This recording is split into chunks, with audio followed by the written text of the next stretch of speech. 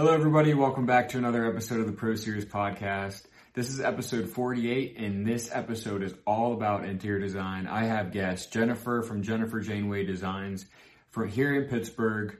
We talk about her interesting career transformation from corporate IT world to design. We talk about misconceptions, challenges, all kinds of stuff about interior design. But before we enter that episode, please make sure you go over to wherever you listen to this podcast, like, subscribe, and rate this podcast. It truly helps the success of this podcast. I greatly appreciate it. But now, I hope you enjoy episode 48 with Jennifer from Jennifer Janeway Designs. Thank you so much, Jennifer, for coming onto the Pro Series podcast today. I'm excited to talk to you. We've been friends on social media for a while now, and just kind of felt normal to just send you a Zoom link to talk on the Pro Series. Good. Thank you so much for inviting me. I love your podcast and don't miss an episode of it. So thank you. Thank you.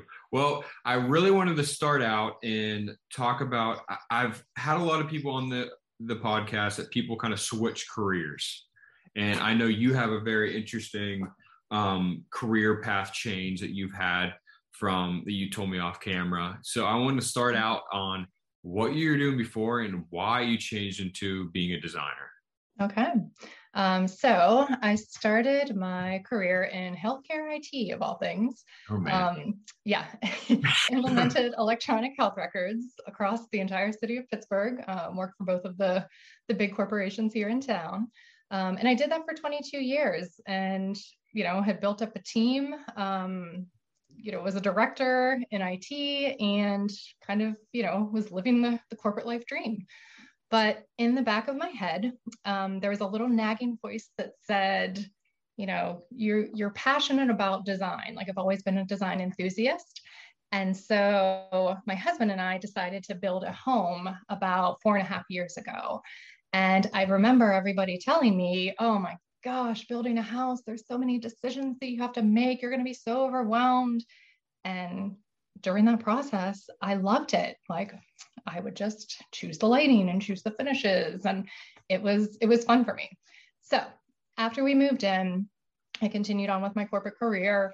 And that little voice kept saying something in my head, like, hey, maybe you could do this for a living. And so I decided in true IT nerd fashion to basically launch a prototype, kind of do like a proof of concept for an interior design firm. And so I started Jennifer Janeway Designs in May of 2020. That, for those of you that I'm sure remember, was right at the height of the pandemic. So I'm used to these crazy lead times and all of the logistical challenges in our industry because that's where I started. But basically started the business as a side hustle. Because I was in IT, I was able to create my own webpage, open my social accounts, was able to get some clients. And for about 7 months, doing it as a side hustle on nights and weekends, finally got enough clients that I was able to quit my day job, as they say, and be able to do this full time. Wow. You being so accomplished in a career already, what advice do you have for someone to like just jump ship and go to a completely different thing? Yeah. So I think one of the biggest hurdles in moving from a very corporate career where, we're in IT, we're talking about, release schedules and go live support and working with physicians and CFOs of hospitals, like all of that I've accumulated over my career plays directly into this very different creative career. So I want people to know that just because you're coming up through a corporate environment, there are so many transferable skills that will transfer over into something that you think is creative, because the little secret is a lot of the work that I do on a day-to-day basis is actually very entrepreneur and business focused. I probably do design 20% of the time if I look at my overall hours on any given month. And the rest of it is financials, marketing, client acquisition, sales, operations. So a lot of those skills project management, that's a huge one. A lot of those skills that I used in my corporate career, running a division of the IT practice, have directly transferred over into my business, even though they sound very different from corporate healthcare IT to being an entrepreneur in interior design. There's tons of things that do transfer very nicely. Yeah. So this is a personal question because I know I get this a lot. Yeah. I went to school for interior design. So I'm an interior designer, but I also do social media stuff on the side. I didn't go to school for social media, but I think I'm pretty good at social media stuff. So when I am helping out people throughout, I've helped out real estate agents and stuff with their social media pages. I have gotten kickback for like, did you go to school for this? Like, what can you provide? Like, what is your background in it? What do you say to clients if they ever even said that? Or how do you prepare yourself if they do say something like that? Yeah. So I think, part of being an interior designer is definitely having that aesthetic. Mm-hmm. You either have it or you don't. The ability to put color and pattern and texture together in a way that all balances out and makes the room feel complete is, at least to me, somewhat of an inherent skill. Having said that, I have done hours and hours of self-study, of listening to podcasts about both the aesthetics of design as well as the business of design. So there are lots of successful interior designers that haven't gone to get that formal education. Nate Berkus is a prime example of that. I don't even think he owns a computer, There are people that can help you in the areas that you need help with, but, there's an inherent skill that you kind of nurture and, facilitate through additional education, and a lot of self-study. Yeah. It's almost like you hear this all the time. People are like, just get the degree and then figure out what you want to do with your life. Right. And for the most part, no one really stays in the same career. They always switch to something. No, absolutely. And, I went into IT because I knew that I would be able to make a living and support myself. And, that carried me through very nicely for 22 years. But that, just that fundamental education and component where you're getting some of the basic skills, particularly like a business degree, highly transferable to a variety of industries. Yeah, pretty much everything. Exactly. So off camera, we were talking a little bit about the topic investments and budgeting. And that's something that is such a sticky situation with designers and customers. Do you trust the designer with your budget? I think people still kind of think of it as a used car salesman type of mentality that if you tell them the budget, they're going to run with it and use every single penny. But in reality, not giving the budget is just going to make the wheels keep turning. You're just never going to get to the end of it. The design process is going to last forever. So I wanted to get your take on that topic. What you've done with your own branding and your own business with budgeting and how to teach homeowners about the different rooms in your house and how to budget.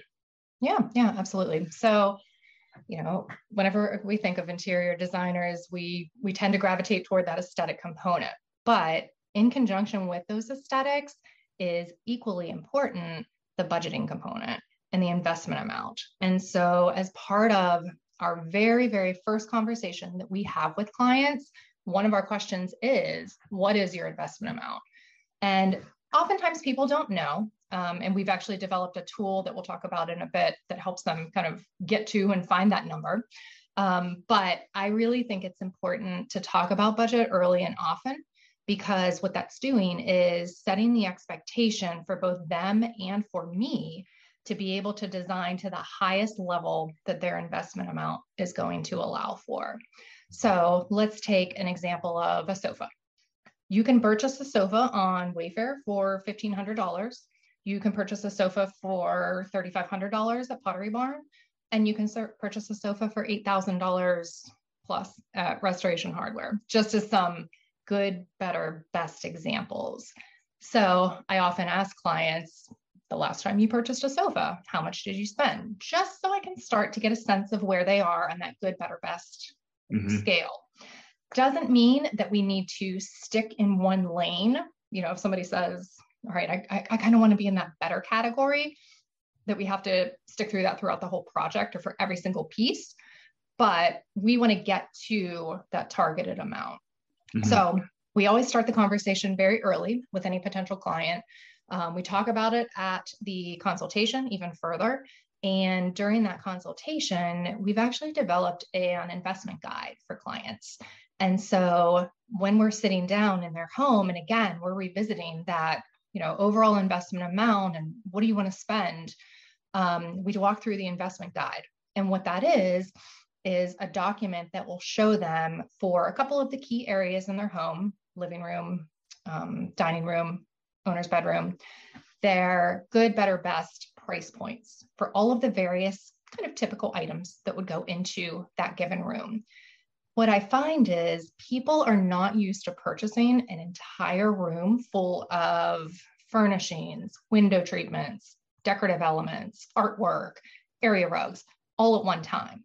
Typically, when you buy a house, you are maybe getting a new sofa and a new dining room table, but you're kind of, doing things piecemeal.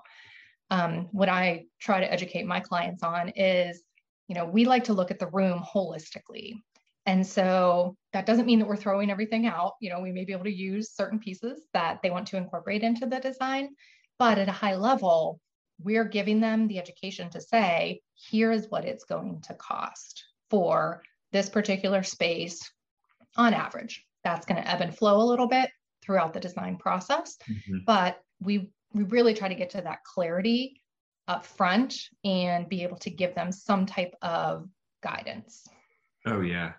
As you were talking about good, better, best, I think designers, I have a kitchen and bath background. So people don't know that in different cabinet lines, different countertop lines, there's different series, almost like you're buying a car. There's different series, and that all comes down to budgeting. And I feel like a lot of people forget about that. So there's that whole side that if you educate the customer on that, they're probably more likely to give you their budget, but they won't know that unless you actually talk to them. So I guess communicating is the big part of that. But I like how you gave the good, better, best for the furniture, because that gives it a little bit more of a general and easier concept to grasp for a regular homeowner. Because before you home renovate, you're looking at these shows and you're trying to like, well, they just did that kitchen for $15,000. I could get it for $15,000. And necessarily, that's a whole nother topic we could talk about that, that it's not necessarily that pricing states differently. Companies give discounts for shows. So being able to communicate with your customer and give them those good, better, best is a huge asset for the whole design process. And it's very helpful for the client, of course, to your point, but it's also helpful for the designer, because what that does is once I figure out, all right, roughly for this living room, we want to be at about $40,000. That's going to then allow me to select my furnishing and decor vendors based on what I know those price points to be. So in the back of my mind, I have a list of vendors in each of those good, better, best categories. So it helps me as the business owner to be more efficient as part of the sourcing process and making all of those selections. So at the end of the day, my goal is to get the highest level of quality for that particular client based on their investment amount, using the resources that I have at my disposal. And, a lot of people don't know, everyone knows Restoration Hardware, Pottery Barn, and Wayfair, right? They don't know all of these vendors and catalogs that I have sitting behind me, fabric vendors, area rug vendors, finishes, fixtures. There's a whole other world beyond those retail vendors out there. And that's why having a designer by your side allows you access to those trade vendors, meaning they only sell to interior design businesses. They don't sell to the general public. Yeah. And then also knowing the budget, you could also spend less, giving those relationships that you do have with the vendors. So making sure you keep an open mind with that. When you were talking about that, also with the budget, I thought of a job I did a couple of years ago. It was a master bathroom, and the customer wanted the top of the list was Swarovski crystal handles for their Okay. vanity. Right. And I knew that was the priority. So I wrote that on the budget, and everything else after that, I had to crunch numbers and figure out how that fit. So, and it's usually the first thing the customer usually tells you what they want. So making sure you put that on the list and making sure that 100% fits in the budget. Right. It's all about the trade-off, right? So, to your point, figuring out those priority pieces. What I always tell my clients is to invest in the pieces that you are going to sit on and touch every single day.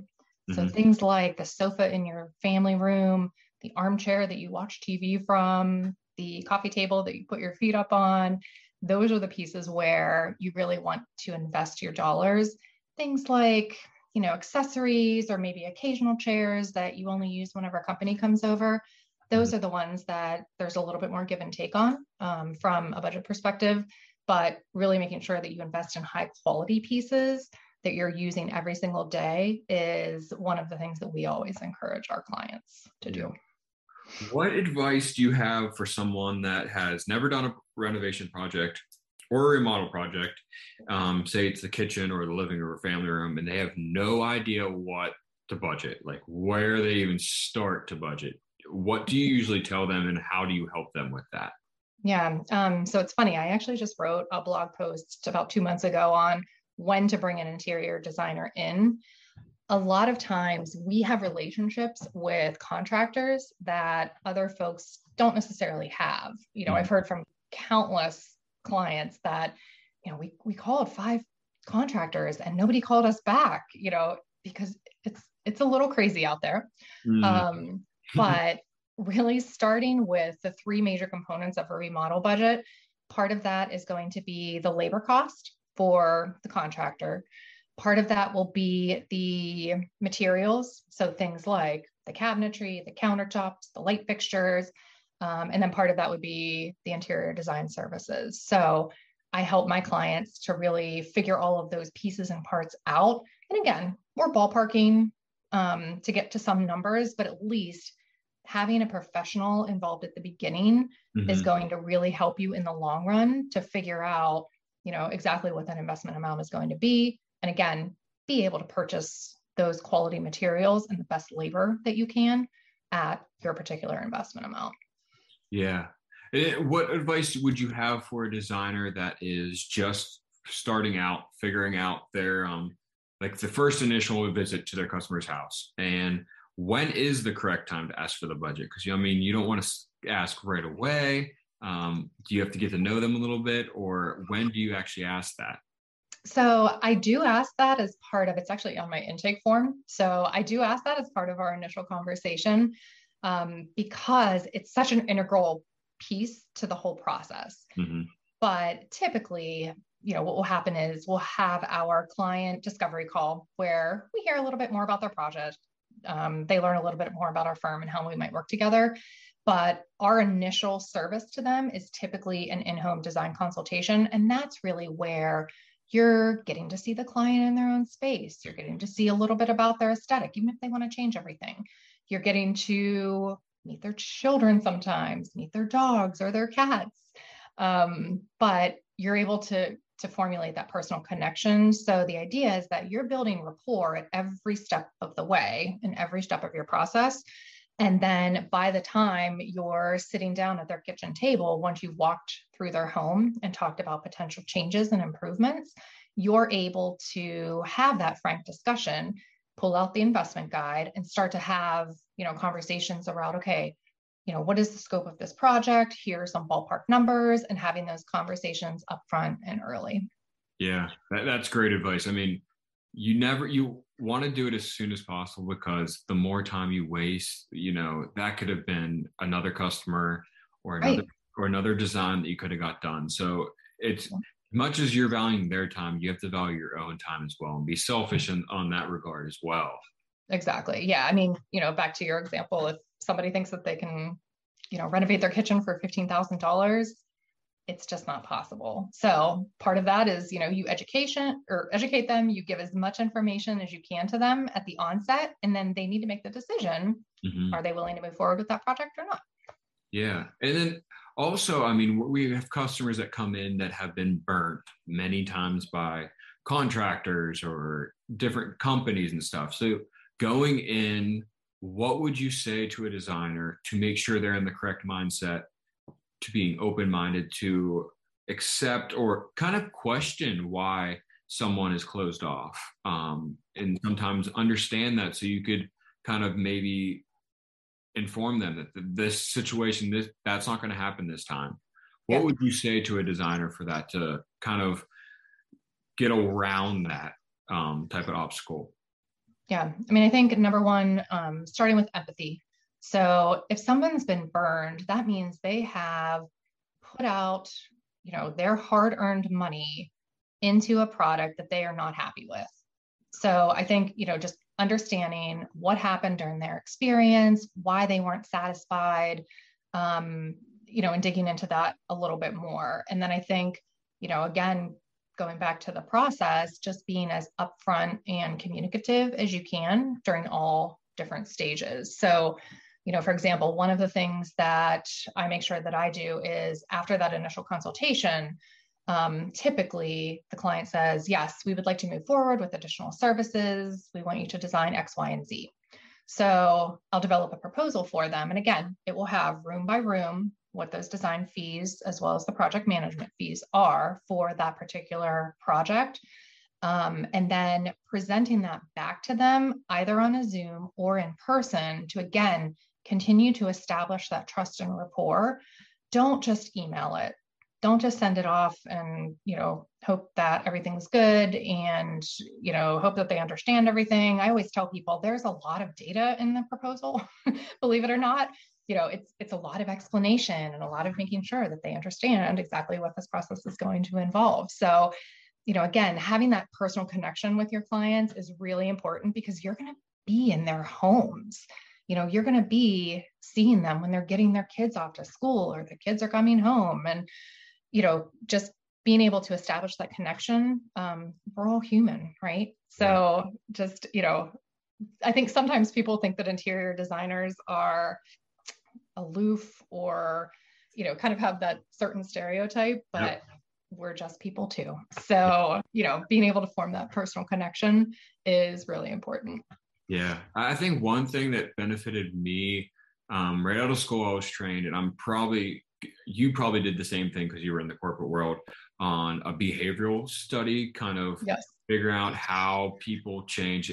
I was trained on DISC, which were you as well? Myers-Briggs. Okay. Yeah. So, I mean, that helps out so much because you could figure out how someone works within seconds of meeting them. Yes. And being such a field and industry that you're talking with people every day, and it all comes down to the sale. I think that's a great investment into not just you as a designer, but yours as a company as well. Yeah, absolutely. And I think, again, people don't necessarily think, oh, I'm an interior designer, that means I'm going to be in sales. But the reality is, as an entrepreneur, you're selling your services. So, as you're going out and you're talking to clients and getting them interested in conducting this project with you, that's part of it, right? Mm-hmm. But then, whenever you're presenting a kitchen design back to them and you've selected this beautiful quartz and these cabinets that just go perfectly with that countertop and these gorgeous light fixtures, that's also part of the sale, right? Mm-hmm. Because that you've put together this curated vision, and it's, incumbent upon them to be able to look at that vision and say, is this what I want for my home? And if so, again, here is the investment amount for that. You'll also hear me say investment amount over and over again, rather than budget, because, we try to reframe that. Because a lot of times it definitely is. It definitely is. And if you think about how much you spend on, say, a new car, that's something that you sit in maybe 30 minutes a day, both ways, back and forth, if you're still commuting to the office. A lot of us are just staying at home right now. But think about that dollar amount for that vehicle and then transfer that to your living room where you are sitting for potentially hours every day, or to your kitchen or your primary bathroom and bedroom. It's another way to reframe that conversation for people to say, okay, think about how much you spend on XYZ and take a look at your home. Like, we're in our homes more than ever. I know it's been said 5,000 times before, but with the pandemic, but even after, more people are working from home more often. Kids are at home during the summertime. These are spaces where we are living out of them every single day and using them every single day. So it's very important to invest in that. Exactly. And while we're on the topic of investing in yourself, something that I learned early on is to make sure you reach out to the reps of these different vendor companies and make sure you get the level groups of what, like countertops, like you said, knowing what level group, what countertop is in, so you don't steer your customer in the wrong direction, waste even more time in the sale. Yeah, absolutely. I mean, forming those relationships with your reps are key. And I will say, I think the design industry has done a better job of empowering designers, particularly through, to your point, the in-stock items. So lots of vendors now will actually show the stock status. Mm-hmm. They'll show near stock status. So again, as a designer, if I have a client who comes to me and says, you know what, I really would like my dining room to be done by Thanksgiving, depending on where we are in the year. Mm-hmm. Being able to set expectations from that timeframe perspective is key, of course. But then once you get past that, making selections based on near-term delivery versus other items or other clients who don't care. They're fine with waiting. They want something really unique and really bespoke. Then you're going to be empowered to know that too, based on some of the tools that the industry has given to us. Exactly. Well, I love all this information. I mean, budgeting is always a sticky situation, like I said in the beginning. So I'm glad we were able to go over it today, and hopefully some people learned some new tips and tricks on how to bring about this very uncomfortable topic to their customers. And I want to thank you, Jennifer, for coming on today. I want to end with making sure you say your social media handles and where people could find you. Yeah, absolutely. So on Instagram, Facebook, and Pinterest, you can find us at Jennifer Janeway. That's Janeway Designs. Also, our website is www.jenniferjanewaydesigns.com. Awesome, Jennifer. Thank you so much for jumping on today. Excited to get this one out. All right. Thank you so much, Eric. It was a pleasure.